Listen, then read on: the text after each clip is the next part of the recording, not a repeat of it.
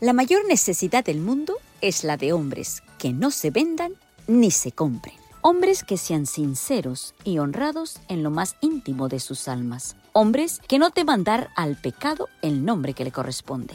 Hombres cuya conciencia sea tan leal al deber como la brújula al polo. Hombres que se mantengan de parte de la justicia aunque se desplomen los cielos. Soy Sonia Cano y te doy la bienvenida a Conflicto y Valor. Meditaciones vespertinas escritas por Elena de White. 9 de enero. Engañados. La promesa bíblica se encuentra en Génesis 3:1, la cual dijo a la mujer: ¿con qué Dios os ha dicho, no comáis de todo árbol del huerto?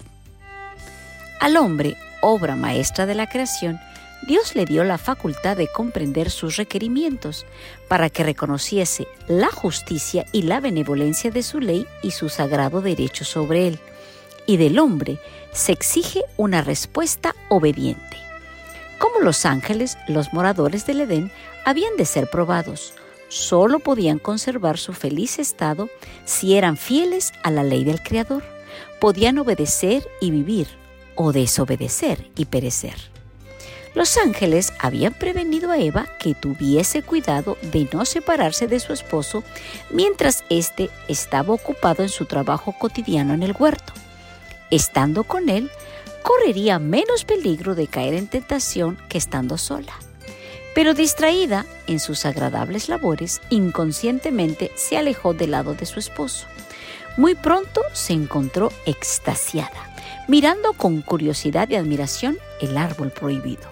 El fruto era bello y se preguntaba por qué Dios se lo había vedado. Esa fue la oportunidad de Satanás.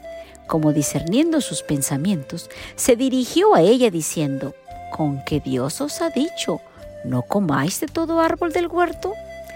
El tentador afirmó que jamás llegaría a cumplir la divina advertencia que le fue hecha meramente para intimidarlos.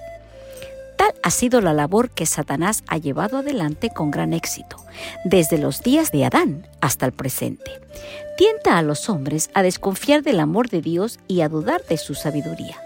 Constantemente pugna por despertar en los seres humanos un espíritu de curiosidad irreverente, un inquieto e inquisitivo deseo de penetrar en los inescrutables secretos del poder y la sabiduría de Dios.